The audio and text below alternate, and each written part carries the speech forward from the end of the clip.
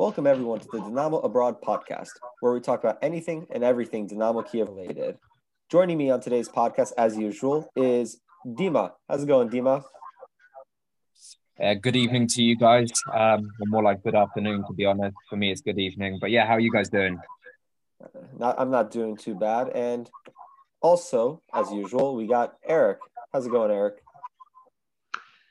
Fantastic. Always a great day when we have a podcast lined up. Always a great day. So we start off today's show with some transfer rumors. And not often you hear Dynamo linked to other Ukrainian Premier League clubs players. So today's or this week's recent rumors are Vladislav Kocherhin from Zorya Luhansk, attacking midfielder, could also play out on the wing, and Dnipro Odin's winger, Nazarenko. I believe it's Alexander Nazarenko. Dima, what can you tell us about Kocherhin? Do you think this is a signing that could help out Dynamo? I do think Kocherhin is a quality player. He's one of Zorya Luhansk's better players. He's actually been linked with a move for quite a while now, I think. But to Dynamo, I'm not sure because, like you said, he's an attacking midfielder primarily, but he can also play on the wing. But I'm not sure. Well, I'm pretty sure that he's not good enough to, start over Buyalski at attacking midfield. But I also don't think that he's going to be challenging for a place on the wing, or at least I don't think he's going to be starting on the wing over Verbic, Depena, or Rodriguez. But it would probably be a good signing in terms of him being a quality player. But for him, it's probably not the best for his development because I don't think we can guarantee him, constant playing time, in the starting lineup, be it on the wing or through the middle. But, we'll have to wait and see because we've been hearing about Lucescu and Surkis wanting to sign more UPL players in the future. But, like I said, good quality player, but I'm not entirely convinced that he's the right person to sign, and that we're the right team for him as well. Definitely one to look out for as we get into January, as the year winds down and we get into the January transfer window. Now, the other player we're linked with is SK Dnipro Odin's winger, Alexander Nazarenko. And Eric, what kind of signing would this be for Dynamo? Is this something that would make Dynamo better, do you think? I mean, really, between the two of these, yeah, I mean, I think that he would be a signing for the future. I do think that he would be someone that could eventually slot into our team on the right wing. I mean, we have Tsehankov and Tsitsaishvili right now who can both play on that side. I mean, Lednev can technically too, but I prefer him as more of a number 10. So assuming that we offload Tsehankov, which hopefully we do, I wouldn't mind adding him to the right wing. I mean, I'm a bigger fan of Kocherhin, but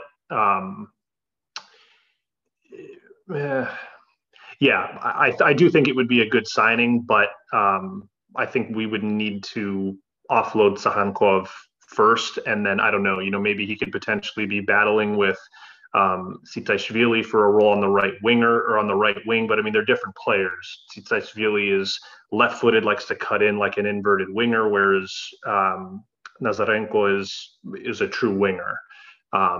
So may result in some tactical modifications based upon how we play now. But yeah, I mean, I do think that he would be a decent signing and has a lot more room to grow. Just took a quick look at Nazarenko's stats this year. So far in the year, he has played 9 times in the Ukrainian Premier League and has added 3 goals but 0 assists. And in the Ukrainian Cup, he has added 2 goals in 2 games, but again, 0 assists. And on to Kocherhin at Zorya. So far this year, he has played 10 games with 5 goals and 3 assists in the league. And in the Cup, in the Europa League, because Zorya haven't played in the Cup yet, he has 4 games in the Europa League and 1 goal. Now, Eric, I want to go back to you for our next topic. Kind of not really pleasant news of Vitaly Buyalski. Unfortunately, he'll be missing until the end of the calendar year. What happened there with Buyalski? I mean, this is a kind of a big loss. I mean, I hate to say, I mean, I don't want to make it sound like we're dependent upon anyone, but I mean, Buyalski this season has been tremendous. Both in output as well as involvement into attacking buildup. Um, this loss, I take a look at the number 10 role and kind of to go back to Kocherhin, right now he plays as, I mean, he's not really a winger, but he plays as a wide midfielder, really. I mean, Zoria and the league have played mostly like a 4-4-1-1 where he plays out wide, although he can also play as an attacking midfielder, potentially in that number 10 role. My point being is with Buyalski out now, I mean, I don't know what's going on with Duelund. I mean, I know he was injured. He's had some injury problems and he had COVID, but I mean, that hasn't been, he was signed in, I think, August of 2018. So he's been here for a while. And I mean, I know that there's some things that I've heard rumblings behind the scenes, but and you know what? Maybe I'm remembering this wrong, but was it Duelund that injured him in practice, or was that someone else? No, I think Duelund injured Kostevich. I think it was Garmash that injured, what's his name, Buyalski. Oh, of course, the sky's also blue. Well, yeah, so, and maybe it's things like that why we haven't seen Duelund. But anyways, the point that I'm trying to get to is with Buyalski out now, I really don't know who can effectively slot into that number 10 role. It really is a big loss. I mean, I know Shepeliev, the king of the sideways and backwards passes, has been put up there. And even though he's been decent as of recent matches, I really prefer him to be in the double pivot role, sitting back a little bit further, either as a box to box or even as a little bit more of a defensive minded playmaker or a ball winning midfielder. I don't think that he has the creative capacity to be a number 10. So, yeah, I mean, this one does trouble me a little bit. I mean, thankfully, the end of the season is, or not the end of the season, but the end of the year is coming up where we'll have a nice long winter break for the Ukrainian league.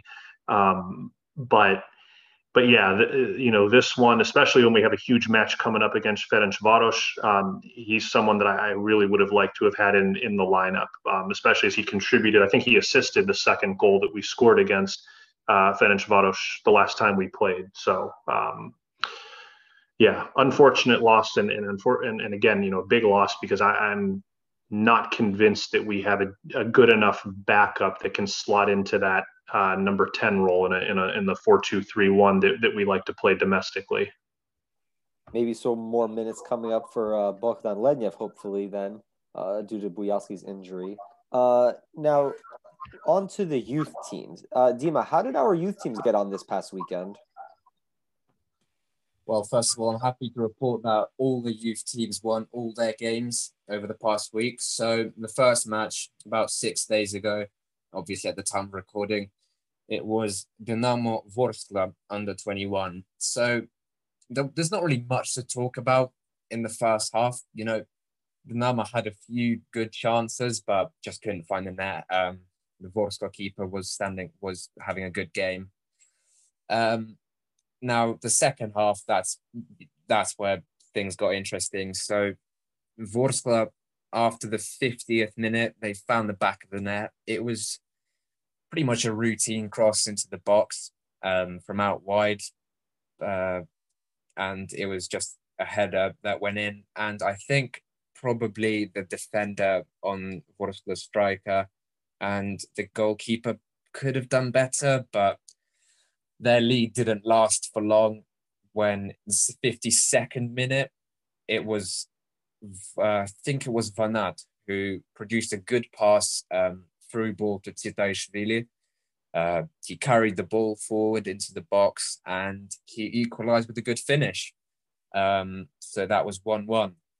10 minutes later, so 62nd minute, Tsitaishvili again hits a good free kick, just about saved. Then Skorko gets on the rebound. That was also saved. But there was Bodnia who finally managed to find the back of the net after that rebound, and he put Dynamo ahead.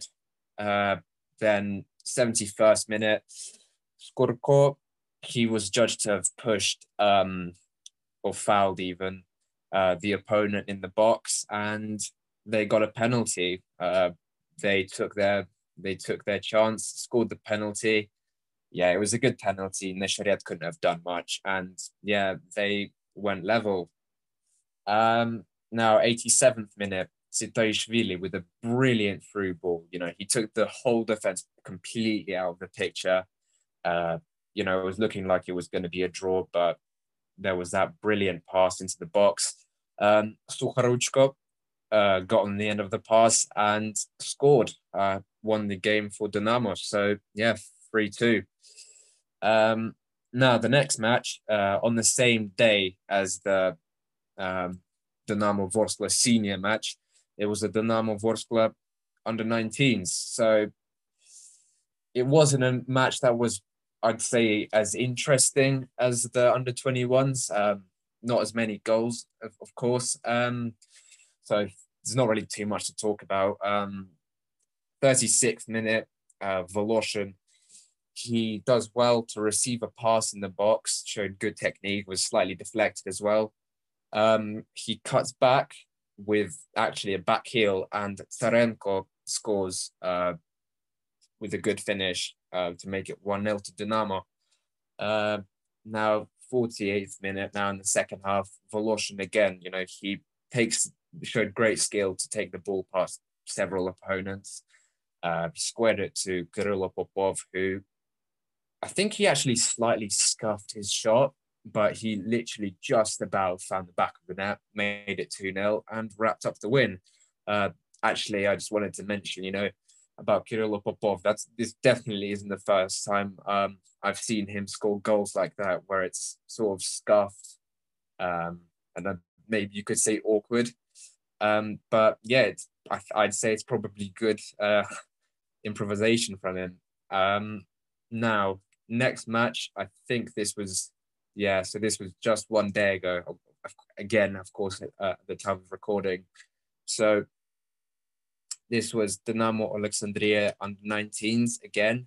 25th minute, the Alexandria defender with a pretty poor giveaway in the box. And Tsarenko intercepted the pass and he got fouled by that same defender. Dynamo got a penalty. Voloshin took the penalty. He had it saved. He didn't hit it that cleanly, but he managed to score the rebound. So yeah, 1-0. And literally 3 minutes later, I think it was Jacek. So Alexandria, initially, they got a free kick. It was headed away, but then Jacek did really well to intercept the ball from Alexandria and passes it forward to Voloshin, who went on a great run. You know, he was well inside his own half. And he ran pretty much straight into the box from inside his own half and passed it to Bliznichenko. You know, he cut back to Bliznichenko and he managed to find the back of the net to make it 2-0. Good finish from the edge of the box, straight into the top corner. And then 66th minute, if the game wasn't over already, cross into the box from out wide. Tsarenko finds the back of the net. 3-0 is a pretty original finish. I can't remember exactly, but I think it was actually a back heel. But yeah, Dynamo probably could have had more in this game. And yeah, it's good to report that, you know, like I already said, it's great to have all the youth teams doing well. And yeah, that's it from me about the youth teams. Good results all around from the youngsters there. Before we wrap up the news section, I just want to mention this real quick. Our Dynamo loanee, Fran Sol, the Spanish striker who is currently on loan at Tenerife, which is in the second division of Spanish football. He scored, I believe yesterday, he scored in yesterday's game for Tenerife. So good to see him. starting to come back into hopefully some kind of form, hopefully rebuild his career a little bit after his spell in Dynamo. Now, moving on to the games that Dynamo most recently played, we start with Saturday's fixture against Vorskla Poltava, where Dynamo won 2-0, and they remain top of the Ukrainian Premier League. Goals from Tsehankov and Verbic gave Dynamo the 2-0 win. Now, Eric, what were your thoughts on how Dynamo played against Vorskla? If I didn't know any better, I would say that Verbic listened to my critiques and criticism on the podcast last week, because he looked like the Verbic of the past 2 seasons. I thought he was very unselfish, made well on his chances, but moving on from just a player and focusing on the entire match performance and how everything went. Again, first goal was really nice play from, I believe it was Popov, who played the through ball in, and Verbic took it, squared it over, just like a low, I can't even say it was a low cross, but basically just passed it back across the box, and Tsahankov had a tap in. So really nice, unselfish play from Verbic there. And then the second goal, he made a really nice run to the near post, started off just kind of running in the middle of the box, and then made a nice run after Debena played a hard low cross in. That defender for Vorskla, Ndiaye, I think his name is, who's like 2 meters tall, 6'8". Not a very good defender. I mean, he's pretty much all height and nothing else. But Verbic made a really nice run again, tapped it in. Was good to see. I mean, besides that, there was a chance, I believe it was Stepanyuk who had a shot that Bouchan saved. But I mean, besides that, they really didn't trouble us a whole lot. I thought that we did a nice job of nullifying the threat on their wings, where they have some pacey wingers. For the team that had previously conceded the fewest goals in the Ukrainian Premier League up until this point, I thought that we did a really nice job of pretty much rendering them null for the whole match, for lack of a better term. Probably could have scored more.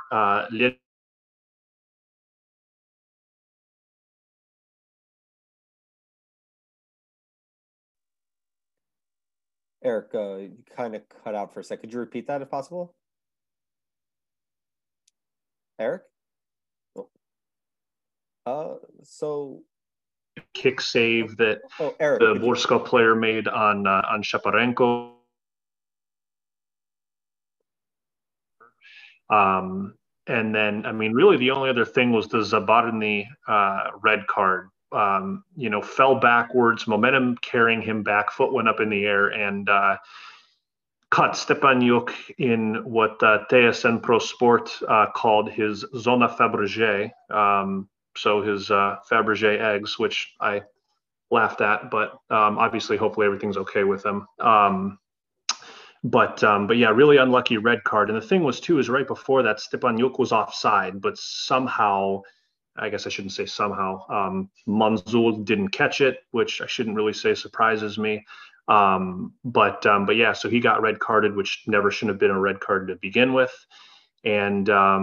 And yeah, I mean, that was pretty much it. I thought that it was an overall solid performance. Would have liked to have seen us finish up a few more chances and beat them by more, but overall, I was pleased with it. I thought that we played a solid match all around.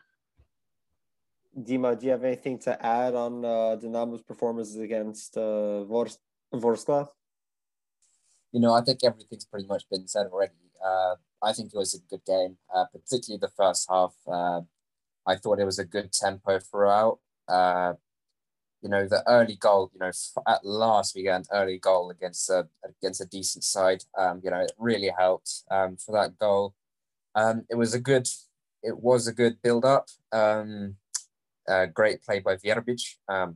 Good finish, simple finish, I guess. I think we could have had a penalty. It was a push on Tsigankov. Wouldn't in the end wouldn't have changed the outcome, but more Ukrainian refereeing. Then we had a disallowed goal. Yeah, it was offside. Can't really complain too much. And a thing I noticed was there was really good pressing, particularly in the opposition half. It was really throughout the match. You know, even at the end when most players you'd expect to be really tired, but we kept pressing. Then I think about 35 or 36 minutes, we find the back of the net again. Vjerovic assisted the second goal, the first goal, sorry. Scored the second. We took in the first half, we pretty much took their defense apart. Weren't giving them any space to run onto. They weren't really getting a chance at all in the attack. Bushan had nothing to do.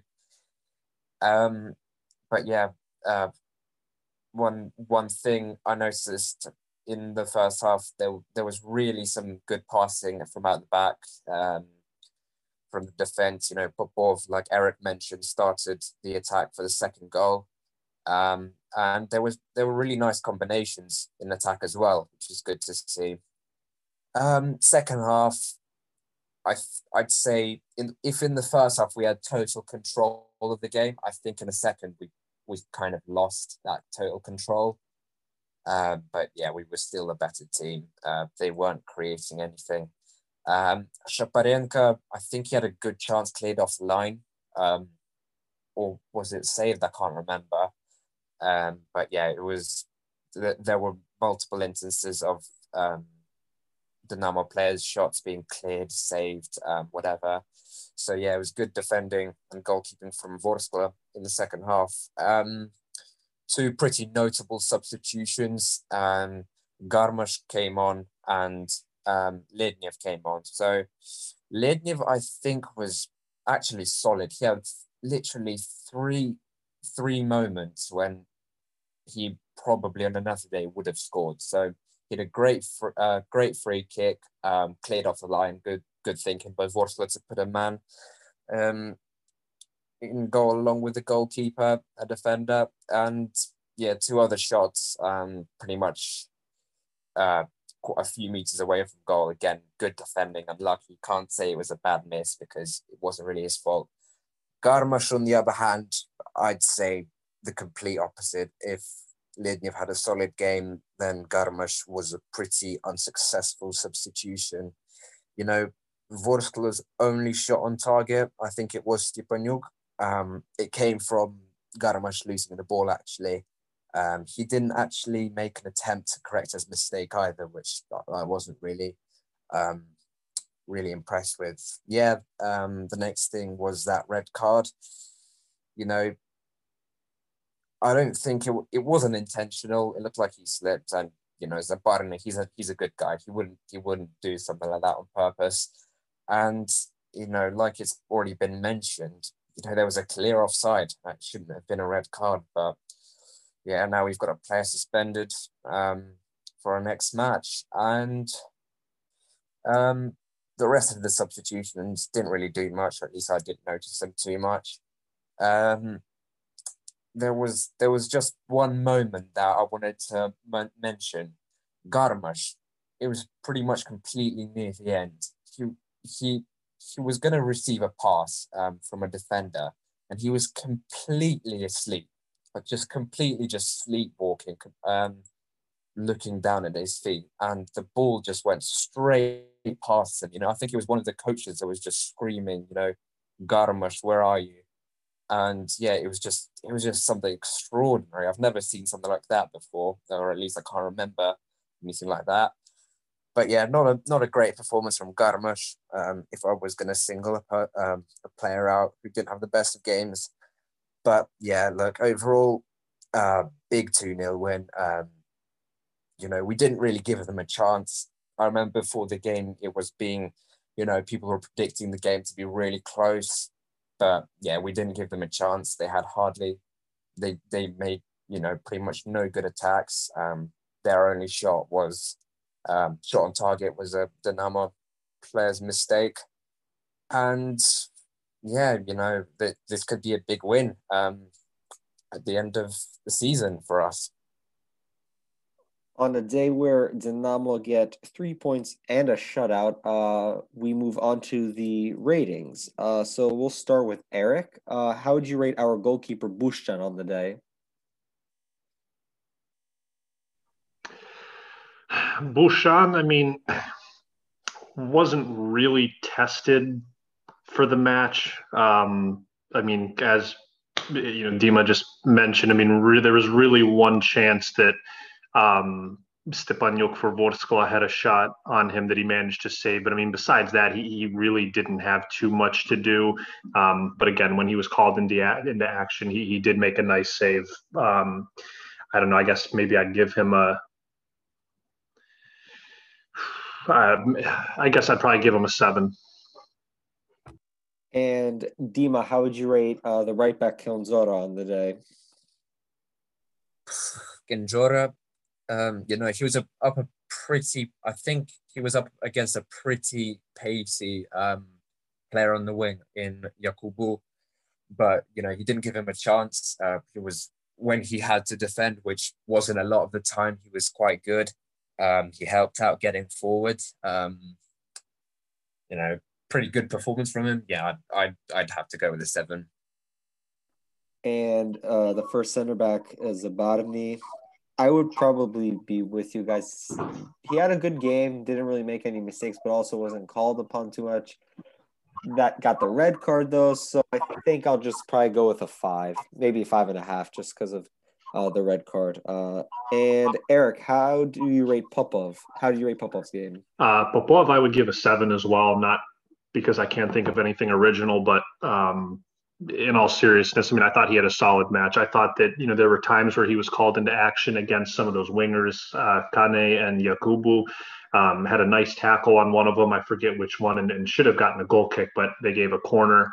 I don't remember if it was the first or the second goal or both. I think definitely the first one. He played the through ball that Verbic got to and then assisted Sahankov. He overall, I thought he was solid. He still has these moments that, not to go into the Juve match, but I'll bring up about the Juve matches. He still has these moments where, like he's a decent passer of the ball, but it's almost like he changes his mind between a pass and a clearance. And what ends up happening is he overcooks the pass, and then it gets intercepted by the opposing team. So I saw this. I think it was just a couple times in this match where he gave the ball away in those kinds of instances. So still needs to work on his decision making a little bit. But overall, I was fairly pleased with, like I said, helping to initiate attacks as well as his contributions defensively. And Dima, how do you rate Mikolenko? Mikolenko, he's known for being an active presence down the left wing. I don't think he was as active as usual, but at the same time, he was helping out in attack. Even if it wasn't as much as we'd like. We finally got him at left back instead of at centre back, then Karavayev at left back. That's a whole different story. He wasn't tested too much defensively once again, but he did well against Kane, I think, on a few occasions. I think he blocked him off a few times, made a few good challenges, which of course went his way. Good performance. I'm gonna go. If Ginjora was a 7, I'd have to go with a 7 as well. Did nothing wrong. Was decent. Was pretty solid in defense. Helped out in attack. 7. Now onto the midfield. We'll start with Alexander Andrievsky. Probably another one. Had a good game. Really didn't make any mistakes. I'd probably go with you guys with what seems to be the popular rating. I would just go simple with a 7. Now, Eric, what do you think of Shepeliev? What would you rate him? I was preparing for Shaparenko. Shepeliev, I mean, God, now I'm totally blanking. I mean, I thought he was okay. I think he got subbed off like around the 60th or so minute. I don't know. I'm trying to remember. I don't really have many notes on him, and I don't remember him really doing a whole lot. I mean, as I mentioned previously, I just don't think that that's a role that he's suited for. I don't think that he has the creativity needed for that number 10 role. So I mean, you guys can feel free to correct me if I'm wrong, but I'd probably give him like a 6 or a 6.5. I mean, from what I remember, I don't remember him doing a whole lot. Yeah, no, I think that's pretty fair. Dima, on to Shaparenko. Sorry, I was on mute. Shaparenko, yeah, it was a good performance from him. He was like uh, once again a player now in his proper position, central midfield. Yeah, he was like our engine in this game and in midfield. Good passes throughout. I think I might be wrong here, but that the Pena goal which got disallowed, I think that was his assist, but yeah, I'm not too sure. But yeah, he was pretty creative. Did nothing wrong. Intercepted a few, made a few good interceptions. Like I said, really active. Showed great energy. I'll give Shaparenko. Do you know what? 8. I'll give him an 8. And now going on to the front three on the right, we had starting with Zahankov on the right, who also captained the team on the day, chipped in with a goal. Just I think another good performance from Zahankov. I'd probably go with an 8. Got the goal, was very active. And on to Eric. What did you think of Depena? Depena, I would say probably again around an 8. I thought that he was very lively. I thought that so his goal was disallowed, and it was actually kind of funny because when they were showing the replays, they kept showing the pass that was made. And Dima, you were correct. It was Shaparenko who assisted, and they kept showing a pass that was made to Shaparenko and judging if it was offsides or not when he was clearly onside. It was the play before that where it was played to, I believe, Verbic that was offside that started that attacking sequence, which is why it was ruled out. However, I mean, it was a nice shot, probably one that the keeper should have done a little bit better with, but put it low and into the bottom left corner. So that was a nice shot. And then a good hard low cross into the box for the Verbic goal. So, I mean, again, I'd probably give him an 8. I was very pleased with his performance. And our starting center forward on the day was Verbic. Dima, how would you rate Verbic on the day? Yeah, look, so Verbic, of course, in the previous weeks, he's been subject to some criticism actually for being maybe too selfish, maybe a bit wasteful. But on this game, in this match, he set up the first goal, good play by him, and scored the second. So he was involved in both goals. He wasn't selfish at all. He was getting his teammates involved. I'm gonna give him, it's great to have, like Eric said earlier, it's great to have almost like the Verbic of the previous seasons back, and hopefully he can keep having games like this one.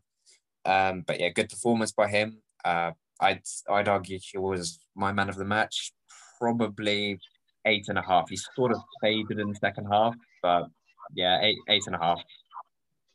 Now moving on to the substitutes, Vladislav Supriyaha came on.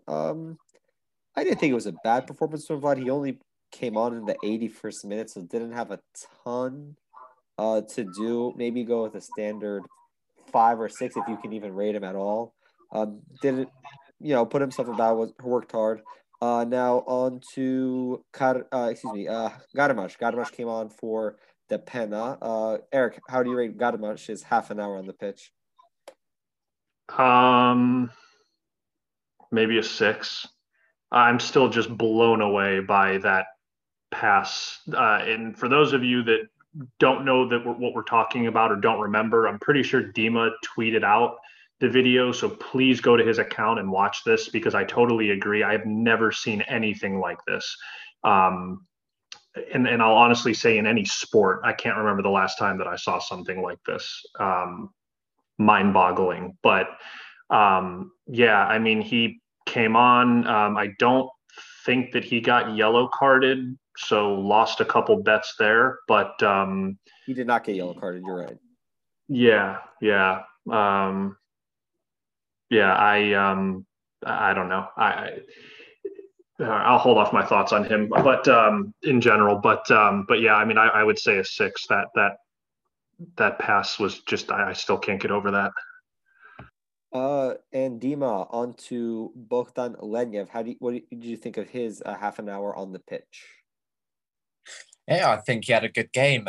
He came on and he sort of injected some creativity into the game. Like I already said, he on another day he probably would have scored at least 2 of the 3 chances he had. He was plain unlucky not to score. Hit a great free kick. Like I said, blocked, and 2 more chances cleared. But yeah, he's probably. I think after this game, he's someone we might actually see more of. Certainly, I hope so, because I do want him to succeed after his previous great seasons on loan. But for this match, I'm going to give him a 7.5. He definitely looked a lot more confident today. Not today. Well, the game against Vorskla had, like you were saying, a few chances. Onto Karavayev. I mean, Karavayev came on 85th minute for Shaparenko. Don't know if you can really rate him coming into the game so late. Onto the manager. Eric, how would you rate Lucescu on a day where Dynamo gets a pretty standard 3 points against Vorskla?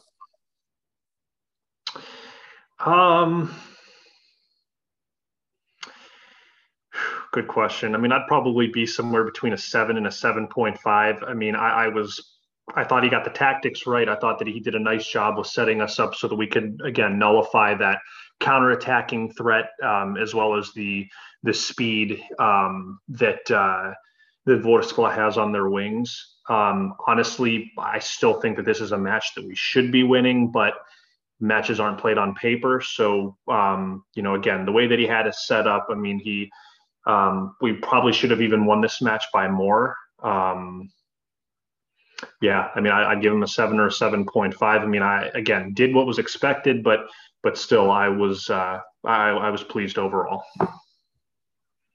Dima, do you agree with Eric around a 7.5 for Lucescu on the day? I think I'd actually give him an 8 because it was a game that let's say the media were saying was going to be pretty tight, maybe even a draw. And on paper, Vorskla did have, prior to this match, the best defense in the league. But look, from the very first minutes, we were all over them. Quick goal, completely nullified their attacking players, conceding no counterattacks. So, if we compare that to the very, very nervy cup final of last year, it's a massive improvement. Maybe the second half didn't go as well as the first, but yeah, look, it's a massive win. Lucescu 8. Dynamo beat Vorskla 2-0 and remain top of the Ukrainian Premier League. Now, on to the Champions League game against Juventus. I think it's fair to say this game did not go quite as smoothly. Dynamo dropping the result in Turin 3-0. Eric, where do we begin with this, really, on a day where Dynamo loses 3-0? I mean, we don't have to begin at all. We could just skip it, which is what I'd prefer to do. But for the sake of the podcast, I guess I will go through my notes on this one. So Juve pretty much came off right from the kickoff, pressing us defensively, and this kind of changed after the first goal, where we then started bringing our line of engagement a lot higher, and kind of moved out of a more compact defensive formation, which I really wasn't a big fan of. But Dima and I had talked about this, and he had mentioned we didn't really have much to lose at that point, which I agree, that's a fair point. But for me, if we start off the match, you saw us in a 4-1-4-1. Sidorchuk was the defensive mid, and then we had basically 2 lines of 4, and then who was on top? Verbic, I believe, was on top. And I thought that, again, we kept things very tight, very compact, and we looked pretty solid defensively. We worked as a unit. And I thought we did a pretty nice job defensively for, the first 15 minutes or so. Gerson Rodriguez had defenders just hanging all over him. I mean, it was ridiculous. But he received some of these passes, and as we've mentioned in prior podcasts, got to improve his first touch. Some of the times I'm wondering if his boots are crafted out of stone, because it literally just bounces, several meters off of his foot, and then the opposition intercepts it, or doesn't intercept it, but picks the ball up. I thought Mikolenko did a nice job on Chiesa in the first half. He had a really nice sliding challenge on him, kept the ball in play, and then Chiesa ran back and pretty much kneed him in the head, won the free kick. That was solid. And then 17th minute, I believe it was a header off of a corner. McKennie put a header on target, but Bouchan made a nice save on it. There was another corner that was played in low that Morata flicked on. Bouchan, again, good reactions, batted it clear. And then shortly after that was the first goal. For Mikolenko, I think that maybe could have done a little better job marking. It's really, really frustrating that one of Juve's shortest player scored off of a header on us. That really aggravated me. But in my opinion, Bouchan needs to do better with that. I know that when you head the ball downwards towards a keeper, those are traditionally some of the hardest ones to save, but still, I think that he needs to do better with that. He almost tried to scoop it up instead of just firing it. He just tried to get under right. it, but I'm not an expert, but. No, you got it. I mean, like I said, I'm not trying to take away from the fact that those are some of the most challenging headers to save, but I think that he needs to do a little bit better with that.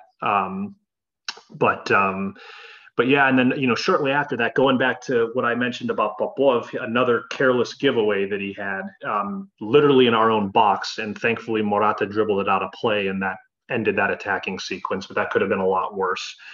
Zabarny picked up a yellow card for trying to shield Morata away with the ball with his arm. I mean, I could see that one argued both ways. Getting a yellow for that, I can't complain too much about it.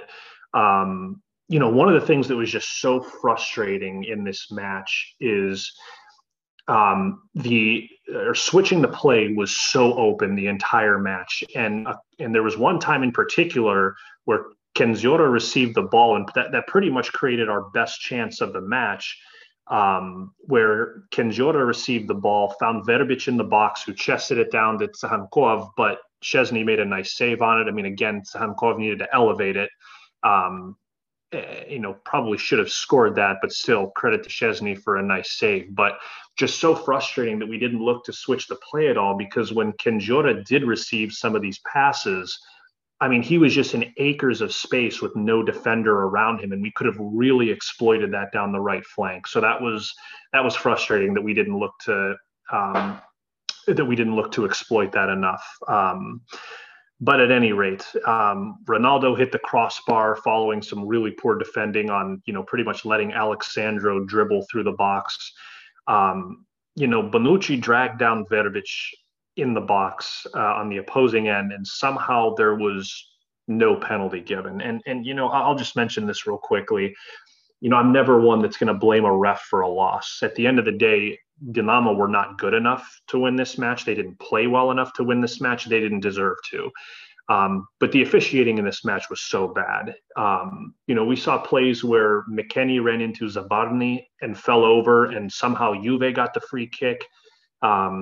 We saw Kulusevski knock over Shaparenko, and then no foul is given. And then I was actually glad Shaparenko went after that ref, because she was abysmal, and it was just so one-sided. But at any rate, seeing how Juventus got pretty much every call there was, if you breathe on them, they go down and it's a free kick. I have no idea how pretty much being manhandled in the box with his arms all over him, basically dragging him down, is not a penalty.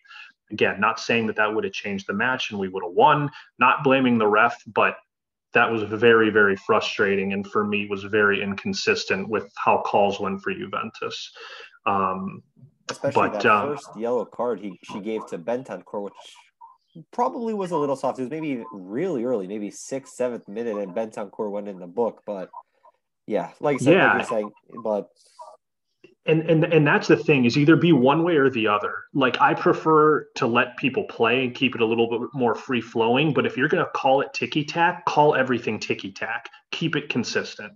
And like I said, I mean, you hit it right on the head. That was really frustrating. But all right, I need to wrap up this monologue. So, anyways, the first half I didn't think was bad. I thought that we were okay in the first half. I was hoping to see some more changes, again, looking to exploit the switch of play a little bit more in the second half, but didn't really see that. And then I thought, really, once we pulled out of a compact 4-1-4-1 defensively, I mean, they just cut through us like a hot knife through butter. I mean, we just do not have the quality of players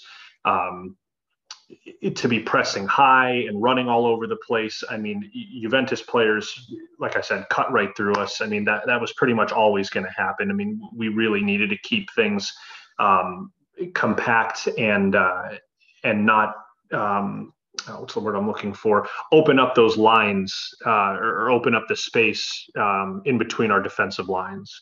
But yeah, I mean, really, besides that, I mean, I don't know. I'll let Dima go over now and touch on some other things, so I'm not doing this whole match. now before I go to Dima for the second half and what he thought of the second half, I just want to read a quick statistic for you. And I do apologize because I did see someone post this on Twitter and I forgot who posted it. So thank you to whoever posted it. But so Dynamo Kiev in the first half of games in the Champions League, and this is halftime of yesterday's game, had scored twice and conceded twice. Going into the second half of yesterday's game, they had scored once and conceded 9. So Dima, did Dynamo have any improvement in the second half? Second half, look. So at the end of the first half, we sort of had some momentum. The penalty call, the one-on-one chance, the missed one-on-one chance, and some of that momentum sort of carried over. But Juventus grew back into the game pretty much straight away, and were well on top. So we didn't really have any chances to speak of early on. And about 12 minutes into the second half, so 57th minute, Ronaldo makes it 2-0, which, really, really changed the whole mood of the game. First of all, the first thing I'm going to say is it looked offside to me. So I'm actually yet to see a replay. They never showed a replay. I bet they would have thoroughly checked it if it was Dynamo who scored a goal like that. But that's it's a whole different topic. But I think it was poor from us. Poor defending, and the goalkeeping. I think Bushan, he sort of did well to actually get to the cross, but then once again he just spilled it right into the path of Ronaldo. So yeah, that was 2-0. And yeah, the defenders and the goalkeeper were pretty poor throughout the second half. There's really not much to say. There was poor marking from both the defenders, central defenders. Kinjora was pretty much all over the place. Alexandra was getting the better of him for most of the night. Nikolenko, he was trying against Chiesa. That's all I can say about him. But then they scored, I think it was about 6 minutes later, they scored the third goal, and it was pretty good play by Morata, but it was like our defenders were in slow motion for that match, for that moment even, sorry. Guess you could say my head's still gone after that game. But yeah, once again, poor defending. Goalkeeper, you could say, didn't have a chance, but yeah. One thing that I wanted to mention was not even just in the second half, but the delivery was so poor. I mean, like Eric said, they were giving Kanjura a lot of space on down that right wing, but when he actually did manage to get into a crossing position, cross the ball, the cross was just pretty much straight into the defenders or into the goalkeeper every time. But at the same time, you could say that there was literally no one to cross to. For this match, we needed, I'd say, some kind of target man. And yeah, look, disappointing second half. I don't think that we were, absolutely, completely terrible, but we offered nothing in attack, and the defending was far from ideal. But yeah, that's, I don't have to say a lot about the second half because, 2 goals conceded. Once again, poor second half in the Champions League, like Alex just mentioned. But yeah, that's all I can say about the second half. Now, on to the player ratings, and we're going to start with Bushchan. Eric, how do you rate Bushchan's game against Juventus?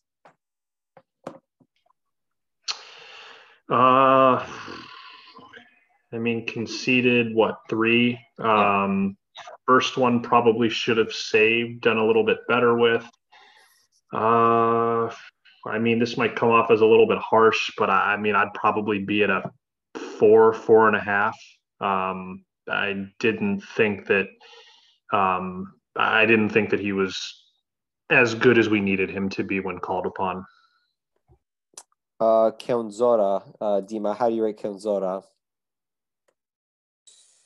I think, like I said, Alexandro had him all over the place. He was getting outpaced. His opponents were much quicker, much more agile than him. That being said, I guess he showed good movement. That's one thing I can say throughout the match. Not that there was any real use to it. Yeah, I'm gonna have to. Yeah, he didn't really do a whole lot wrong apart from being spun a lot, but I'm gonna give him a 4.5. Onto Zabarny. I don't know about you guys, but I don't think Zabarny did too much wrong. Got a yellow, which like you guys said, I think a lot of that one really depends on the angle the referee has. I could understand why from a certain angle you could think it was a yellow, but probably a 4.5 or 5, kind of just bang average, really. Didn't really have too many mistakes. Eric, on to Popov. How do you rate Popov?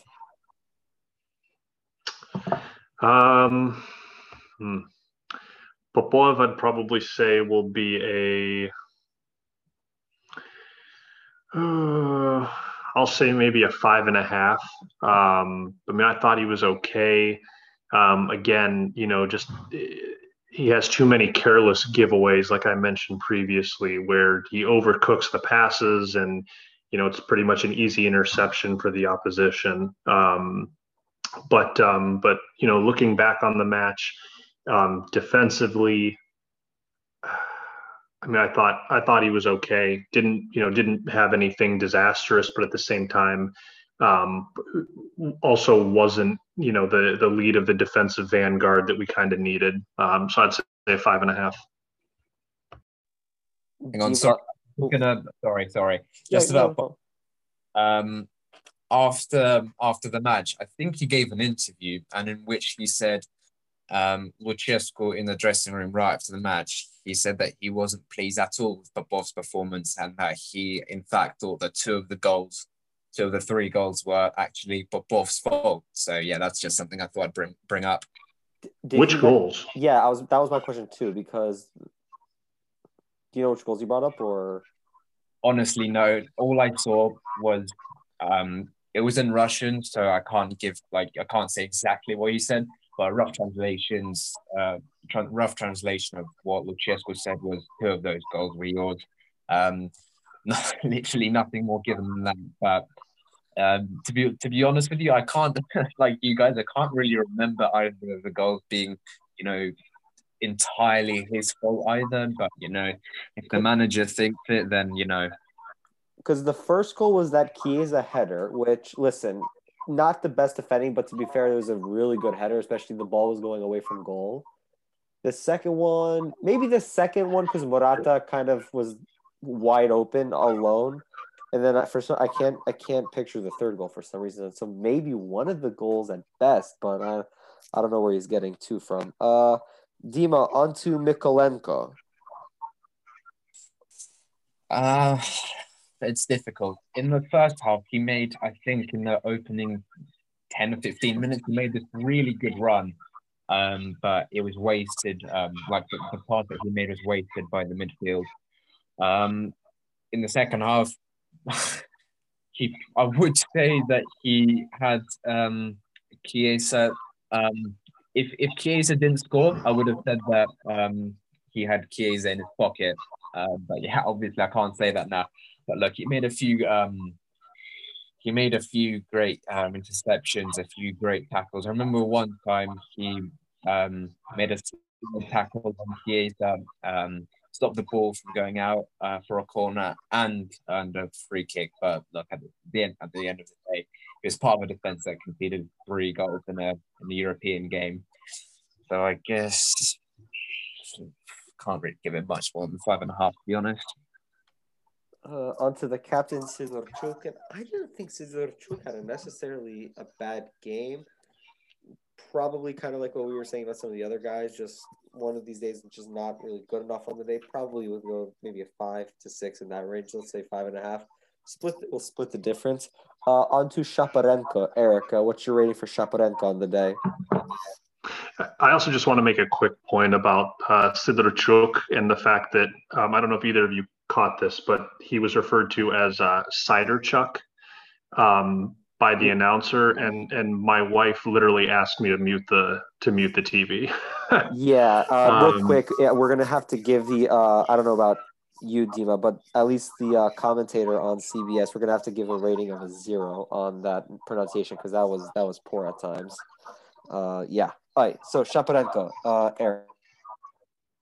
Sorry. Also, Mikolenko was Michaelenko, so that was also we had Michelangelo playing at left back. But anyway, Shaparenko or Sharapova, as according to the commentator. Yes, yeah. So definitely a 0 for the commentator. But for Shaparenko, I mean, I think he tried. I don't know. He gets switched around from time to time. I mean, he's had to play out on the wing. He plays in a 4-3-3. He also now, I mean, as you remember several seasons ago, he was playing as the number 10, and now he's playing basically as like a box-to-box midfielder in a 4-2-3-1. So, I mean, he's been moved around a fair amount. Unfortunately, didn't really make a huge difference for us. I kind of compare what it was like in the Spain match for the national team, and I just remember him. I mean, he was bossing the midfield, despite the fact that we got dominated by Spain. I mean, he was very impressive in the midfield. This match, again, he tried. Unfortunately, really wasn't able to get a whole lot going. So for that, I'd probably say, maybe. I mean, 6.5 would probably be a little bit more generous, but I'd say around a 6.5. I'll just give him a 6.5. Probably one of those players we really want to be game in, game out, playing his natural position because he is just such a good player when he's on his day, when he's playing his natural position. He can really be like I think one of you guys said he can really be the engine room of the team. Just built like the way he glides past players, the way he can spread the ball around. Definitely really one player we should constantly be trying to keep in his natural position. On to our next center midfielder, which was Shepeliev. Dima, what's your rating for Shepeliev? Before I get onto Shepeliev, I'd like to say that I was actually watching the game on a Russian channel, so the mistakes weren't as bad. But I think I heard the commentator called Litnyov. So I can't give the commentator much more than a 3. But Shepeliev, look, it wasn't a great game, to be honest. He was pretty invisible for most of the match. To compare him to, say, Shaparenko, who was given, what was it, 6.5. Shaparenko had 98 touches, even though he did play the whole match. Shepelev had 42. So, he was much less noticeable on the pitch. And once again, the king of backwards and sideways passing, he wasn't really, producing anything special. He made 29 successful passes. I can't remember in any of them being, anything special. But at the same time, he wasn't outstanding. He wasn't, the most noticeable player on the pitch. But at the same time, none of the goals were his fault. He wasn't doing that much wrong. So I'll give him either a 4.5 or let's just go with a 5. On to the front three. Our first player we'll rate is Tsikhankov, or according to the CBS commentator, Tsigangaikov. I promise that's the last time we'll mention the commentators today, I hope at least. Not a bad game from Tsikhankov. He definitely tried.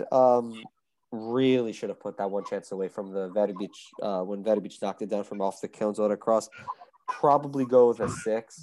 Definitely one player we really need to get on the ball more, especially in between the midfield and defensive lines, because he does this a lot where he kind of cuts in a little and this is also when Kilnzota happens to be very high up, when the opposite fullback doesn't really know whether to stick with Tsikhankov or follow Kilnzota. So really someone I think we really need to be getting on the ball more in and around that kind of 18-yard box, 25, 30 yards out between the lines, find his feet, let him turn, go at pace at the back four. On to Gerson. Eric, what do you think of Gerson? I mean, I'd probably say 5.5 for Gerson. He's got a fantastic work rate. I give him credit for working hard on both ends of the pitch. I do really appreciate that, but not to sound like a broken record, but he's got to improve his first touch and his passing. It's just, he's got people hanging all over him, which you can argue, should it be a foul or not? But if he could just improve that first touch, he'd be a fantastic resource on the right wing to hold up play and then play it off to someone making a run. But again, it's like every time we try to do that, the ball bounces 5 meters off of his foot and opposition picks it right up. So, I'd give him a 5.5. And Dima, what's your rating for Verbic, who also started in the center forward position again? Verbic, interesting. First half, first of all, he was the one that laid that pass off, knocked it down to Tsikhankov, so he basically created that one-on-one chance for Tsikhankov, of course, who didn't make the most of that chance at all. But that was good play by him. Again, of course, in this first half, there was that moment with Bonucci, who was he had his arms all over him. Completely manhandled, couldn't go anywhere, and the penalty wasn't given. Not to go too off topic here, but I reckon if that was a Dynamo defender on a Juventus striker instead of Juventus defender or Dynamo striker, that probably would have been given. But look, he tried to work hard. Probably should have earned a penalty, created a 1-1 chance. An interesting stat is he didn't have a single shot, which for a centre forward isn't great, but he tried. In the second half, he wasn't really that noticeable at all, to be honest. But I'm gonna give him a 6. And on to the substitute. So the first substitute we had in the 72nd minute was Shepelev being replaced by Harmash. I think Harmash is a good player, or he was definitely a loyal servant of the club. But especially after, I think we were already down. Yeah, we were already down 3-0. At that point, the game's lost. I'd rather you throw on some of the younger players just to play a little bit just to play against top quality opposition because we don't have teams like Juventus, unfortunately, in the Ukrainian Premier League. So I think it might have been better off for some of the younger guys getting more minutes. For Garosh, I'd probably go like a 4. I don't think he really did anything that really affected the game. Maybe got in the box a couple times. And one thing about Garosh, I have to bring this up. Why is one of our tallest player, if not our tallest player, or if not the tallest, going for a short corner? I know it was 90th minute, but he's got to be in the box, surely. I don't want to see how much going for a short corner. Eric Depena, when he came on for Gerson, how do you rate him? I mean, he was okay. I guess I'd probably maybe give him like a 5.5. I mean, we'll come back to this about Lucescu, but just mind-boggling that, it was 3-0 to Juve after how many minutes? 66 minutes. So Morata scored in the 66th minute, and then we did not make a sub until the 72nd minute. Yeah. So I guess we'll come back to that in a minute, but really didn't have a whole lot of time or a whole lot of an opportunity to really make a change or do anything different. So I'd give him maybe a 5.5. Dima, the third sub that came on in the 72nd minute along with Harmash and Dependa was Supriaha. What do you think of Supriaha's 20 minutes on the pitch? Yeah, Supriaha, he played about 20 minutes, like you said, and he had pretty much nothing to do. Or at least, sorry, the way I'd say he wasn't being given the ball, was getting no service at all. So I'm going to have to go into that to judge his performance. So he touched the ball 3 times, made 1 successful pass out of 1, and won 2 ground duels and earned 2 fouls. So he didn't do anything wrong. He didn't have much to do, but the things he did do were all positive. So I'll give him, he played 20 minutes. He hardly touched the ball, 5.5. And the last 2 subs were Karavayev, who came on at left back, which I think we were all very excited to see Karavayev come on at left back. I think we were all really thinking that was going to turn the game around in the 84th minute, Karavayev to come on at left back. But like I said, what's the saying? Death, taxes, and Karavayev at left back. I think that's a saying now. I mean, it has. I think that's maybe in Lucescu's contract that at some point in every game, Karavayev's got to be a left back, because I don't understand that why every game that happens. And then this one, again, like I was saying, can't really rate the guy. He only came on for 5 minutes, and Lenyev came on in the 91st minute to take a corner, which.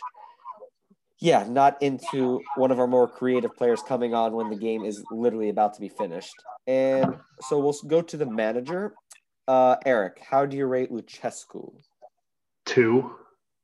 I think that's and right. I should give him a 2 just for the sake of putting Karavayev at left back. But that besides, I mean, we made 0 changes besides the fact that we came out of our defensive shape and tried to press them high, which clearly did not work. I don't know how many times that they had to cut through us doing that before we stopped. Don't get me wrong. The first goal that they scored, we should have done a little bit better with. But again, up until that point, we were solid defensively, staying in that tight. And I'm sorry that I keep using these words, but it was successful. It was a tight, compact formation, and I thought that we did decently. We defended as a unit. He did not make a substitution until almost like 3/4 of the way through the match. We're already down 3-0.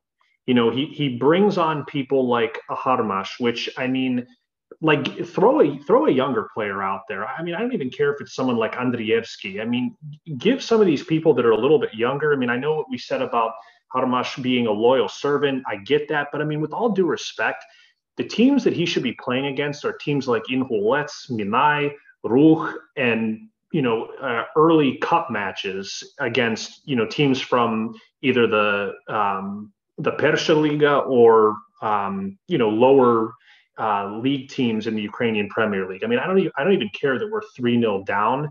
Like, let's throw someone out there. Let's throw some young players out there, or even someone like Belutsa, who has pretty much gotten no time so far this season. I mean, we got him as a backup, and he doesn't even feature. But I mean, no tactical adjustments. Didn't bring us back to defending as a unit and stop the pressing high, which clearly was not working. And yeah, I mean, literally did not make any changes until the game was already out of hand and 3/4 of the way over. So yeah, I mean, maybe I could bump it up to a 3 or a 4, but Karavaya at left back, it's a 2. And Dima, what's your rating for Lucescu on the day? First of all, just some context before the game. So I think it was the day before the game. This isn't actually Lucescu, but bear with me. So Diego Longo, Lucescu's assistant, said that pretty much there's nothing to play for. So we're gonna try and play an open game. And I thought, oh God, we're just gonna do this thing where we're wide open for the opposition, and we try to go attacking and then get caught out and concede a ton of goals, but luckily it wasn't that bad, though it wasn't great. But look, another thing, so Juventus, their last game, well, before the game, the Dynamo game, I should say, was a 1-1 draw against Benevento. So, it was a pretty good time to play them. But yeah, now going into the game, the lineup Lucescu puts out, I think that's probably the lineup most people would have gone for, or would have wanted. Finally, no Karavayev at left back, although that did end up happening. I don't think in the game we were dreadful. Like the way he set us up, it wasn't. What you've got to take into account is Juventus players, when you look at them one by one individually, I'd say all of them, position by position, Juventus are better players. So, you've got to take that into account. But, going like those substitutions, it's really strange for me because, everything's already been said because they scored in the 57th minute and then again in the 66th. And yeah, exactly. So our substitutions only came into the 72nd minute, and it was, I mean, I don't really know how Garmash was going to improve the game for us, but it's done. Didn't make a huge difference, did it? But yeah, I was probably, hoping for, dreaming of a draw maybe, but it was, some of the decisions by the manager weren't great. I'm not gonna go as low as a 2, but I'll go like a 3. No, 4. I'm gonna go with 4 because his reaction to the penalty not given made me laugh. 4. And I'll split the difference. I'll give Lucescu a 3 just because it's enough. We've conceded 11 goals in the second half of the Champions League games. Something is not. There's got to be a reason to that. And listen, he's got 15 minutes in the locker room at halftime to motivate the team for the second half. But I don't know if it's maybe he's doing too much, maybe not doing enough at halftime. But clearly, we're having issues in the second half, and every game there's been something. It was the Juventus game we gave up 2 in the second half. We collapsed against Ferencváros in Budapest. Barcelona game away was actually probably the best game we've played in the Champions League so far. Then last week's collapse against Barcelona at home, and then this week's loss to Juventus. So I'll split the difference. I'll go a 3. Leaving Juventus behind, we move on to this Saturday's fixture in the Ukrainian Premier League against FC Mariupol. Now, if you do not know who FC Mariupol are, don't worry. They were founded in 1960, and probably the best fact I can give about them is that they have 12 Shakhtar Donetsk loan players. Mariupol is located in Donetsk Oblast, and unfortunately, they are able to play their games at home. They just can't play at home at the minute, I believe, because they're replacing the surface in Mariupol. They are sixth place in the Ukrainian Premier League with 4 wins, 4 draws, and 3 losses, and a record of and a goal difference of +2 with 15 goals for, 13 against, and total points of 17. Now, before we get into the preview, we need to going back to the Shakhtar loan. Eric or Dima, whichever of you want to take this. What is or I should say, Dynamo fans' nicknames for Mariupol? Go ahead, Dima. Yeah. So, of course, it's already been mentioned, the excessive amount of loan players from Shakhtar whacked FFC every season. And it's been going on for quite a while now. So the new term, not so new actually, the term for Mariupol, used a lot, not even just by the Dynamo fans, is now Arendupol. Arenda, of course, in Russian meaning loan. So yes, yet another fact against about a pretty, you could say, unremarkable team. So good. It's a classic. I think it's 100% a classic. So as Dynamo go into this game against Mariupol on Saturday, Eric, is this a game where this is going to be a pretty common point whenever we play sides in the Premier League? Is this a game like against Inhulets, like against Flores Club, where we really want to see Dynamo come out, set the tempo early, maybe even pressure Mariupol high, really try to put the game on our terms? Yeah, I mean, I would say so. So just taking a look at some stats here, and Alex, I know you just mentioned several good stats here to talk a little bit about Ariandupol. But most recently, they have been going with a 4-4-1-1. I watched some highlights against Lviv, who they most recently played. It was a 3-0 victory. For Arindupol and for Mari. Oh my God, now I'm actually using that regularly, but that's probably not a bad thing. But they really focus their attacks down the flanks and then play crosses into the box. I'd say that's their biggest source of a threat, something that we'll have to be aware of. Honestly, not kind of similar to the threat posed by Vorskla. They played with a similar formation, attacked in a similar way. I mean, Lviv are not a good side at all. They mark very poorly. Yeah, I mean, this is really one that we should be winning. In the previous 20 matches that we've played against them, we've won 16, drawn 2, and lost 2. Let me see here. I mean, the last time that we lost against them, I think, was in 2017, if I'm not mistaken. But yeah, I mean, this is one that I want to come out and I mean, I want to knock them. I want to punch them right in the jaw from the start. I want to attack aggressively.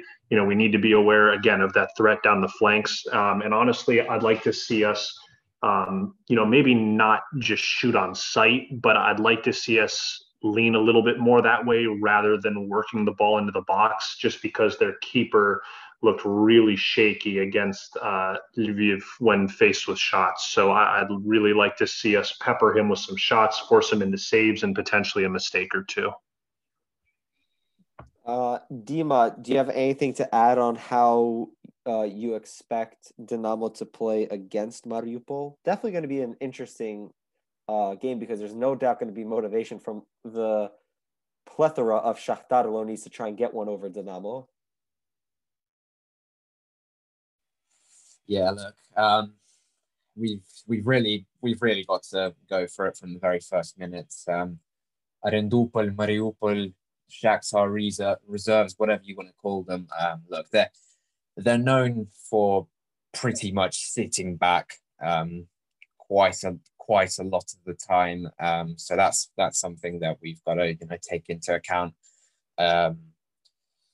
We've got to try and attack them from the very first minute, hopefully down the wings, because most of their shacks are lonely that are in fact attackers, and the defenders they have are not so good. But yeah, so we've and what else is there really to say? I mean, I'd like us to see um, make the most of set pieces, but that's something I always say. In terms of defending, one thing that I think we should be careful of is we can't give them a lot of space to run onto, because I can just imagine them sitting back and then lumping long balls up to their strikers, and then our defenders getting caught out. So that's something we've got to look out for. But like Eric said, a lot of their attacks are pretty similar to Vorskla's, but I'd argue that their players aren't as good as Vorskla's. But anyway, if we defend like we did against Vorskla, we'll be fine. But yeah, look, just to sum it up again, attacking mentality, of course. I would like us to test the keeper, maybe from distance a few times to try and force mistakes. I do agree with that. And yeah, in terms of defense, just don't give them space, and just be careful, because they're wax tap low knees are at the end of the day. Now, on to the preferred starting lineups. Now, see, for the starting lineups, I was really conflicted. Do I go with what I would go with, or do I go with what I think Lucescu would put out there? I think we'll have some fun, so I'm going to go with what I would want to see. Just as a forewarning, it's going to be a very young team that would take on Mariupol. Now, we'll start in goal. I would go Neshcheret in goal, because I think this is not a bad game for him to get some more minutes. I think it really never hurts to get young players developing, especially why not at the Premier League level. Eric, who would you go for our starting goalkeeper? So, taking a look now at the remainder of the first half of the season for us. So we've got Arjen Dupel, we've got Ferencvaros, and then Kolos. And then the first half of this season is over, correct? Yeah, that's correct. Kolos That is sound right? game. Okay. So based upon that, yeah, I definitely see the point to playing Nesheret.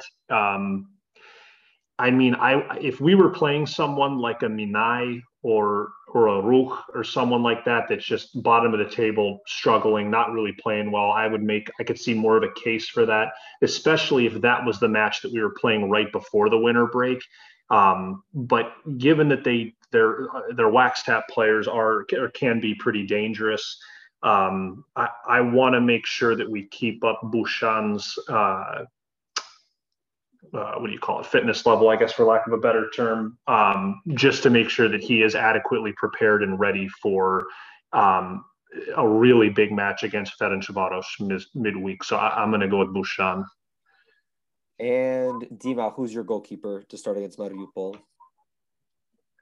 Yeah, I do see your point about Nesheret giving him more time to develop and stuff like that. And another argument I'd make for Nesheret is I've really not been impressed at all by Bouchan in the Champions League, and last match against Juventus is no different at all. But that being said, I would like Bouchan to start.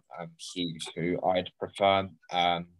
He's probably the more he's clearly more experienced, maybe more reliable.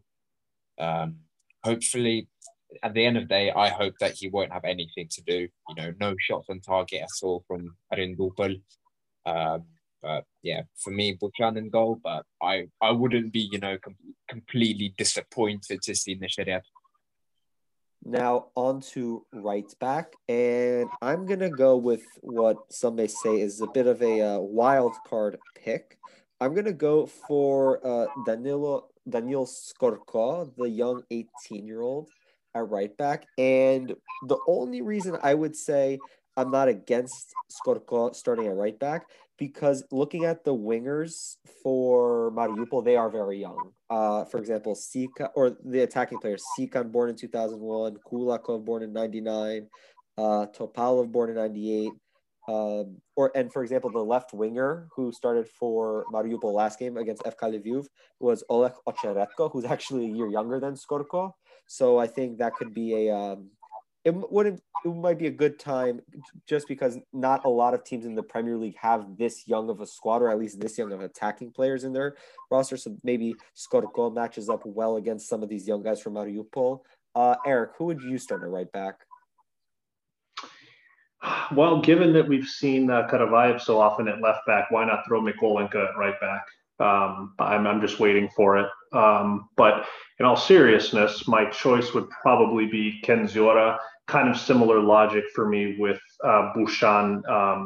Not only keeping up match fitness. I mean, I know he's probably going to be a little bit tired, but making sure that he maintains his match fitness, not only for the Champions League, because again, when we go to select that starting 11, he is someone that I want starting that match, but also with such a disappointing Champions League campaign, I want to make sure that we finish this first half of the season really strong and we maintain our lead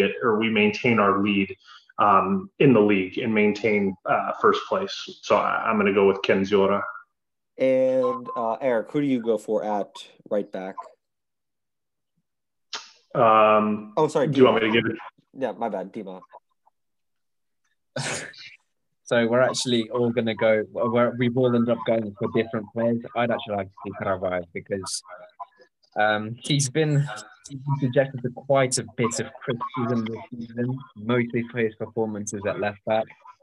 But for this match, I think he's certainly more attacking minded than Kinjora. Skorko, I wouldn't be I wouldn't be against it, because I do feel like he's a future and it's probably a matter of time until he does debut. But for this match, I prefer Karavayev, because at the end of the day, I can definitely imagine Arindupol going into this match with a complete low block, and Karavayev's more attacking mindset might help with that. But at the same time, he keeps doing this thing where he gets into a good crossing position and passes back. Maybe he's not the choice, but assuming he doesn't do that, Karavayev right back to me. And onto the center back positions. Ilya Zabarny is suspended one game, so he will miss the Mariupol game, but he should be back for the Kolos game next week. At center back, see, this is a tricky one, because I think Popov definitely starts, and it's pretty much between Sirota and Shabanov. It's pretty much whoever someone would prefer. I'd probably go Sirota, because I think he's at least as good as Shabanov, and I think also it never hurts to have the young players playing. Eric, who would be your center back pair for this game? Yeah, I mean, if Karavayev is not at left back, then we should probably leave left back open for Lord Shabanov's overlaps. So for that reason, I will go with Sirota and Popov. Dima, same for you, or do you have anyone else at center back? No, same as you guys. Popov, right centre back, Sirota, left centre back. I think it's about time Sirota does get a chance. He's not been playing much. I think he started the first few games, but was pretty shaky. But yeah, I would like to see him come back into the team. I think one thing that I'm just going to point out about Sirota is his ability, his distribution, basically. I think in his debut, it was his debut. Against Shakhtar, I think, right? Yeah, against Shakhtar, when he produced a great assist over the top. But it doesn't matter. I think it was the penalty, but that's not the important part. It was the penalty, yeah. Yeah, but I just want to see, I want to see him given a chance. I hope that he will make them. I feel like it will be Sirota, but yeah, assuming he starts, I want to see him make the most of it. I want to see him, challenging for a place in the first team more than he is right now. And I hope that he produces more good long balls over the top. And now on to left back. Again, left back's the one I'm not 100% sure. I would have no problem resting Mikolenko because he has played quite a bit at center back, at left back. He's been pretty much a constant. So I'm not against the idea of Shabanov playing left back, but I would probably just go Mikolenko because he is just one of probably the top, if not one of, if you could probably argue the best player in this team. But I think I go Mikolenko at left back. But I wouldn't be surprised to see Shabanov get the start there. Eric, who would you start at left back? Mikolenko. Dima, do you agree with Eric? Just straightforward Mikolenko at left back? In short, yes. I mean, Shabanov's overlapping runs, always gives me a good laugh. But yeah, for this match, I think now that Mikolenko and the other defenders are available, Mikolenko, he's, I don't see a reason not to pick him pretty much. Now we move into the midfield, and I'm assuming we're probably going to play like we generally do with one defensive midfielder, then one box-to-box midfielder, and then an attacking midfielder. So let's at least start with who's going to be our defensive midfielder. And I would go with Balutza because it's kind of another one where at some point he's going to need to get minutes. Probably won't start against Ferencváros and probably won't play against Kolos next Saturday. So I go Balutza. Eric, do you have anyone else in mind for defensive midfielder, or would you go with Balutza as well? I mean, I'm kind of torn between Balutza and Shepeliev.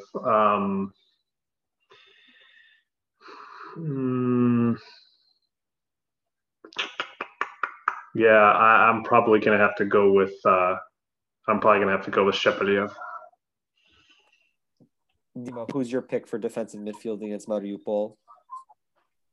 Once again, we all go for different players. Look, I'd go for Subarsuk for the pure fact that, in my eyes at least, he's the best player out of Balutza, Shepeliev, and himself. And another reason is this is only going to be, assuming he plays, this will be only his second game back from both suspension and coronavirus. So, I forgot to mention Sidorchuk's not available. He's still suspended. He got a 3-match ban. He's still suspended. Oh wow. Okay. Oh wow. My apologies then. I did not know. I completely forgot the fact that the Association of Football decided to give him a further 3-match ban. But yeah, in that case, no Sidorchuk. It will be for me.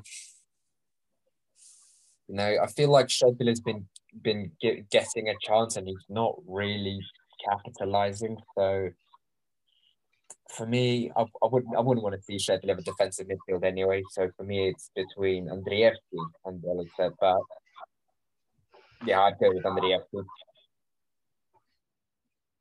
Now onto the box-to-box midfield position. I go simple. Probably not Karavayev. Karavayev and box-to-box midfielder. No, that's not what I was going to say. I meant to say Shaparenko at box-to-box midfielder. I think you could make an argument he's probably our best center midfielder all around as a player. So that would be my pick for that. Eric, who would be your box-to-box midfielder? I'm bored with that. Shaparenko. Dima, are we going to go for 3 out of 3 on the center midfield position? Yeah, Shaparenko for me. Don't see an alternative. Really. Don't he's, like I already said, the engine of the team. I'd like to see him play in this match. Shaparenko. Now onto attacking midfield, I would go Bogdan Lenyev because he had a really good half hour against Vodosław. Probably should have had, probably should have had a few goals. Really someone I think Lucescu does not play enough. I think someone who Lucescu really needs to be looking at playing more. Eric, who would you start at the attacking midfield position? Man, you got it. Lednev, and literally for those exact reasons. I think he needs to get more time. I think that against Vorskla, I definitely think he should have scored. And I'm not blaming him for that, but I thought that, he was lively. Fantastic free kick. Another goal that he could have scored towards the end of the match. I thought that he looked impressive for that half hour. Again, Oh, go sorry, ahead. go. No, go. No, I was just going to say, like, being that for the team that we're going to be facing, and I think that Mariupol definitely is a drop off in quality from Vorskla. I would feel comfortable playing him as the number 10. I was just going to say that he brings out something a little bit different that not all of our midfielders have. Just that kind of a little bit more of a drive forward. Do you know what I mean? He's got flair too, which I like. Yes, definitely something not all of our midfielders possess. Dima, who's your pick for attacking midfield against Mariupol? Just a question: is Mikel Duilov available? He is. He's not suspended, nor is he injured. Okay, well, I was sort of torn between him and Lednev, but at the end of the day, I think I would rather see Lednev because Duilov, he can't be match fit for this game. And yeah, so apparently that's why he apparently did not feature against Inhulets or Vorskla due to match fitness. Wow, well, or lacking match fitness, I should he's say. He's got to get his chance eventually, in my eyes. But for me, not in this match. This match, yeah, pretty much for the exact same reasons you guys said. I go with Bogdan Lednev. He injects sort of or against at least against Vorskla, he injected kind of some creativity into the midfield, drove forward, produced some good shots, had some good moments, and that's something I'd like to see him do again against Mariupol. If he was a bit unlucky with his shots not going in against Vorskla, that's something I hope that he will succeed against Mariupol. Now onto the front three. So on the left, I would go Depena because although he's maybe not the paciest player, I don't think this is a game where I think we're gonna need more creativity than pace. So maybe you can combine with Lednev, hopefully. Through the middle, I would go Supriyaha because I think just give Verbic a rest for this game. And on the right wing, I'd go Tsitaishvili. I think he's another one kind of like Lednev, probably someone who needs to get minutes. And I don't think this would be a bad game to get him minutes. So I would put Tsitaishvili to start on the right. Mind you, I would also, of course, have players like Tsahankov, Verbic ready to come on if they are needed to come on at halftime or with half an hour to go to change the game. But that would be my front three: Depena, Supriyaha, and Tsitaishvili. Erica, who is your front three for the game? I agree. Supriyaha, I think this is another great opportunity for him to hopefully bag a goal, maybe get some confidence up. On the right wing, agreed again with Tsitaishvili, another player I'd like to see featured a little bit more often, someone that I think has a lot more room for development, really good pace, definitely an exciting prospect.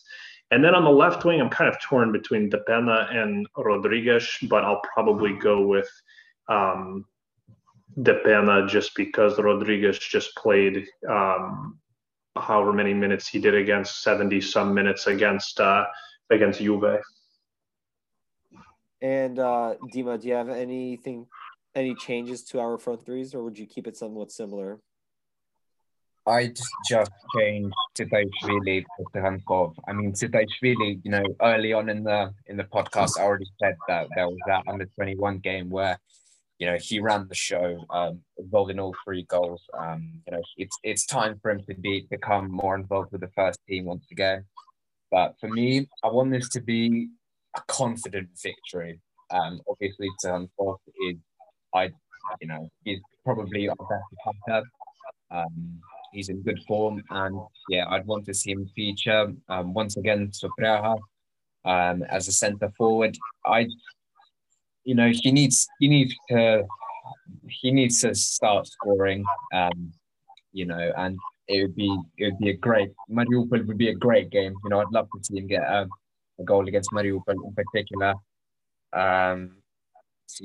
Get his confidence up and hopefully to kickstart his scoring, even if it's late in pretty much at the end of the first half. But on the left wing, yeah, like you guys said, I'd go with defender because I don't think we need to rely on Rodriguez's pace on, for counter attacks and stuff like that. I want to see us control the game, like we did against Warsaw, for example. And one thing that he provides, constant quality crosses into the box. He's usually very accurate with crossing. That's something that I want. That's basically the reason I want for him to feature. I wouldn't be against actually Verbic getting on the left wing, but for this particular match, who I want to see would be. But like you said, obviously there's going to be the players ready to come on, such as Titaishvili, Verbic, and maybe, just maybe, we'll see Clayton and Bjorlund. One day we'll see Clayton. I'm convinced we'll see him. And real quick, score predictions. Eric, what is your prediction for the game against Mariupol? 3-0. Dima, what's your score prediction? Exactly the same. I'm going to go 3-0. I'm going to go 3-1 because Mariupol always gives us a tough game, and they do have some attacking firepower, although those players are young. They definitely are a good crop of young players. Dynamo take on Mariupol on the 5th of December, which is this Saturday at 7:30 local time, or 19:30 if you use military time. That is 5:30 or 17:30 in London, and that is 12:30 in New York Eastern Standard Time. Now, on to what has been considered by some around Dynamo to be our final. We have match day 6 of the Champions League coming up next against Ferencváros. And just a little bit of background info on Ferencváros, founded in 1899, and this is really one of the powerful clubs of Hungarian football. 31 times they've won the league, 23 cup wins. They are currently top of the Hungarian league. Although they are bottom of their Champions League group, of our Champions League group, I should say. We are tied on points with them after the 2-2 draw in Budapest on match day 2. Both Dynamo and Ferencváros have lost all their games since. But this game is a lot more important, or has an added dimension, not just because it could determine who goes to the Europa League, but Mr. Serhii Rebrov, Dynamo legend, is the coach of Ferencváros. So, Eric, what are we thinking for the Ferencváros game? Do we play conservative? Do we try to press? Do we treat it maybe as a league game where we try to really control the game? What do you think? So, yeah, this is going to be an interesting one. I mean, you alluded to some things here where it's almost a very similar story between us and Ferencváros, both successful in the league, both currently sitting top of the league. I don't think Ferencváros have lost yet in the Hungarian top league or the Hungarian Premier League. And both teams struggling, probably you could argue, are not true Champions League material, even though it's a huge merit to both of them to have gotten into the Champions League. So I don't want to disparage either team with that, but both winless so far in the league or in the Champions League. Going back to the first match, a match that we should have won, a match where our captain let us down. And even with that happening, it's a match that we still should have won. We had a free kick towards the end of the game played in that, a Ferencváros player basically tapped or squared around. It wasn't even a cross, basically just kind of passed it back on and then ran forward, leg in the air, and tapped it in, and it's 2-2. I mean, for the majority of the match, the majority of the first half too, right up until the sending off, I mean, I would say it was a majority of us bossing the game. I mean, I remember the first goal that they scored. I mean, we pretty much just left the guy unmarked. I mean, Sidorchuk was standing right next to him and then kind of lost him. And I got to give him credit. It was a really nice goal. But poor marking on that. I think that we have more quality in our team. And I think that this is a match that we should be winning. The last time out that we played them, I don't remember if we stuck with I'll call it our Champions League formation of a 4-3-3, or if we went with a 4-2. I think we went with a 4-3-3. Yeah, we did. But I mean, they've got some pace up front, so I'd be wary of that. But yeah, I'd press them. Again, I'd look to attack from the kickoff.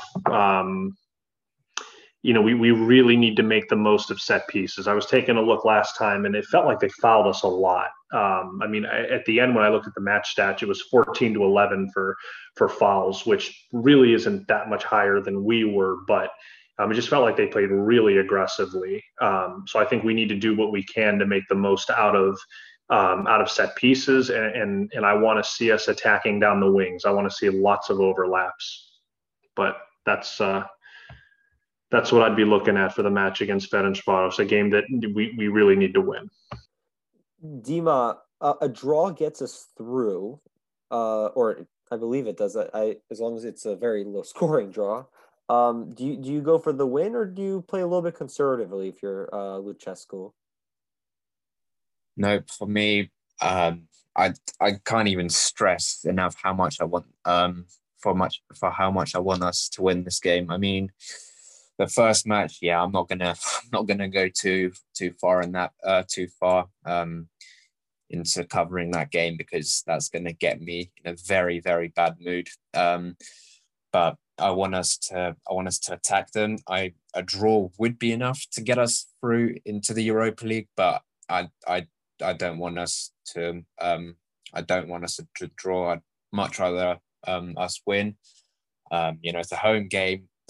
We arguably should have, going back to that game in Budapest, we should have seen that game out. If we did, this game probably wouldn't matter. But yeah, at the end of the day, I want us to attack. I want, like Eric said, wing play, overlaps. In defense, the two, I can't say I've really watched them play this season in the Hungarian league.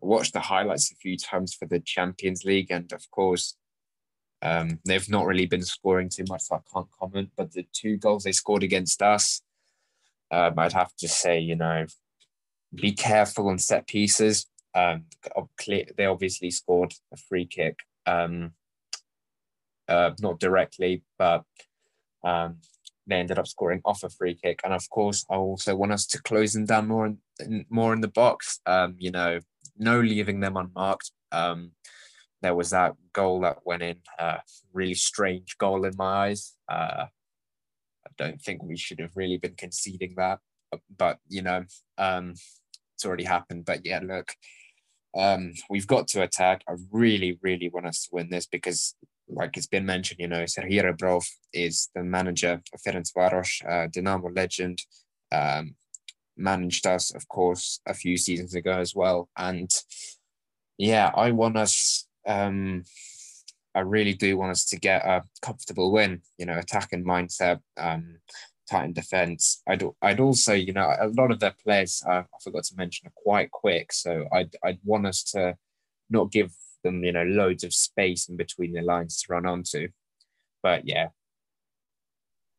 Now onto our starting lineup predictions. I think this one will be a little bit more. I'll be a little bit more in unison on this starting lineup than the Mariupol game. I would say goalkeeper Bushchan. He's the number one right now, and I think he's arguably the best goalkeeper. So I think he's going to start. Eric, any changes from Bushchan? Correct me if I'm wrong, but the last match we played them, wasn't it Boyko who was in goal? Correct. Boyko did play the last game against Ferencváros. That's what I thought. Unless you see Boyko getting a start again, but Yeah, I doubt it. I'm going with Bushan. Dima Bushtan for you as well. First of all, definitely not Boyko. I'd I wouldn't mind once again. I wouldn't mind going with Nisharet because boy, something about Bushan, his handling of crosses and just handling in general is really poor. But for this match, I think I would want to see Bushan in goal. Yeah, Bushan for me. Right back, I go Kyonzora. Any disagreements there, Eric, for you? No. Dima, are you going to make it 3-for-3? Kyonzora at right back? No changes for me. I'd say he's the most solid out of himself, Karavayev, and Skorkov. Although I don't really know how Skorkov does at a professional level, but yeah, for me, Kanjora. Moving into the center back pairing, Popov and Zabarny. Eric, do you have anything to change from those two? No, you got it. Same for me. Dima, are we going to make it 3 positions out of 3 where we're all on the same page? Yeah, for both the Barney, as long as they don't keep losing the ball, the opponents in the box, and as long as there's no pushing and tripping in the box, looking at you, Popov. But yeah, for me, the Barney Popov. And at left back, I'm very sorry to surprise our listeners, but I'm going to assume that Karavayev will not start at left back. It's Mikolenko. Eric, any Karavayev at left back? Maybe you think it'll be a shock. Sadly, it would not be a shock. No, but praying that I am shocked and I see Mikolenko at left back. Dima, Mikolenko at left back for you as well. It's kind of close between him and no, I'm joking. Of course, Mikolenko at left back for me. So onto defensive midfield, I go Sidorchuk. The captain comes back into the middle. Eric, same for you. I'm assuming that we're going to be going with a 4-3-3 again. So yeah, I would put him as the defensive mid in the 3-man midfield.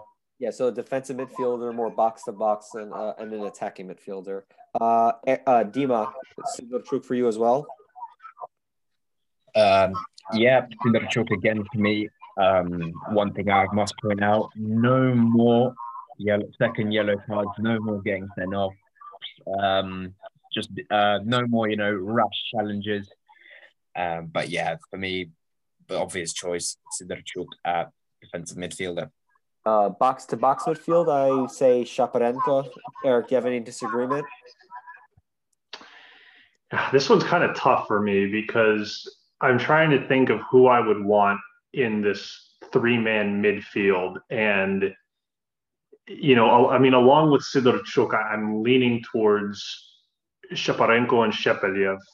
Although which one has which role, I don't know. I'm almost leaning towards having Shepeliev as box to box, and then Shaparenko as the more attack minded midfielder, just because I don't. Shepeliev has next to no creativity, whereas Shaparenko does. So for that reason, for box to box, I'm going to go with Shepeliev. Dima, who'd your starting midfielder be at the box to box position? Yeah. So first of all, I'd like to see Shaparenko is the player I definitely want to start. No questions asked. Next to him, this one. Sorry if I'm taking away you saying who do you want to attack in midfield, but this one it just sort of depends me because let's assume that Lednev starts against Mariupol. Depending on how she does, if she does well against Mariupol, I want to see him start against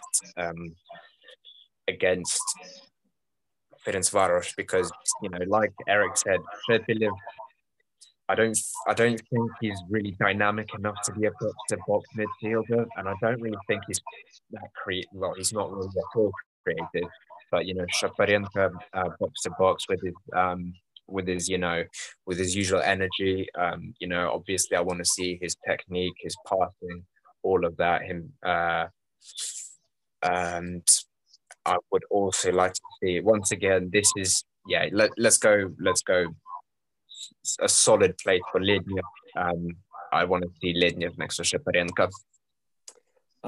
Yeah, I'm gonna agree with you. I go Lenyev at the attacking midfielder position. Eric, and you said you would put Shaparenko at attacking midfielder, I think, next to Shapelli. So yeah, so and this is something that I didn't even bring up, but I totally agree with what Dima just said. I mean, for me, it's going to be contingent upon the Mariupol game. If Lednev lays an egg and is invisible, then I don't want to see him starting the Ferencvaros match. But if I see him showing what we saw for 30 minutes against Vorskla for 60 to 75 minutes in the Mariupol match, then absolutely put him on as attacking mid.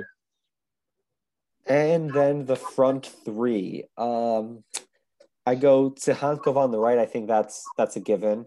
I would go Supriyaha through the middle, which also I think is a little bit contingent, like you guys are saying on the Mariupol game. If he gets a goal or two or an assist, or at least has a good performance. And personally, I would go Verbic on the left just for probably the most important game of our season so far. I think we really want to see, or at least I really want to see Verbic back in his natural position of left winger. Dima, who would be your front three? First of all, right wing, solid place for Tsihankov. Probably he's our best attacker. He offers a lot to the team. He scored against Ferencvaros in Budapest, of course. As the centre forward, I think I'd like to see Verbic, to be honest. Maybe if Supriyaha puts in a great performance against Mariupol, assuming he even starts, then maybe I would be against him. But the thing about Supriyaha, you guys remember, the listeners probably remember his performance in Budapest when he put basically no effort in at all. And for me, I just don't want us to risk another performance like that from him. Verbic at centre forward for me. On the left wing, once again, I'll go for Dupena. Once again, he scored against Ferencvaros in Budapest. And once again, you have the usually very accurate crosses by him into the box. And I think that's something we need. I wouldn't mind seeing Rodriguez as well, but I think for this kind of game, I think Berne is probably better suited. And Eric, who would be your front three? Yeah, I'm going to agree with Dima. I would want to see Tsihankov on the right wing, Verbic as the center forward, and then Depena on the left. Mostly going off of what we saw, just as Dima said in the previous match, I thought that Depena played very well that match. Scored. I thought he created a lot of danger down the left wing. I think that he's a very accurate crosser of the ball. As we just saw against Vorskla. Again, he looked good against Ferencvaros, and I think, no need to fix a system that isn't broken. He was effective against them last time, and I think that he can create more problems this time around. So, yeah, I'd keep it the same as Dima. And now we'll go to predictions. Dima, what is your prediction for the game against Ferencvaros? Much as I'd like to us to put, 4 or 5 goals past them, I do think that we're going to win this, but I think it's going to be something like 1-0 or maybe 2-0. But my prediction, 1-0 to Dynamo. Eric, do you have a prediction for our cup final? Yeah. Like I said, I would, just like Dima said, I'd love to say 3-0.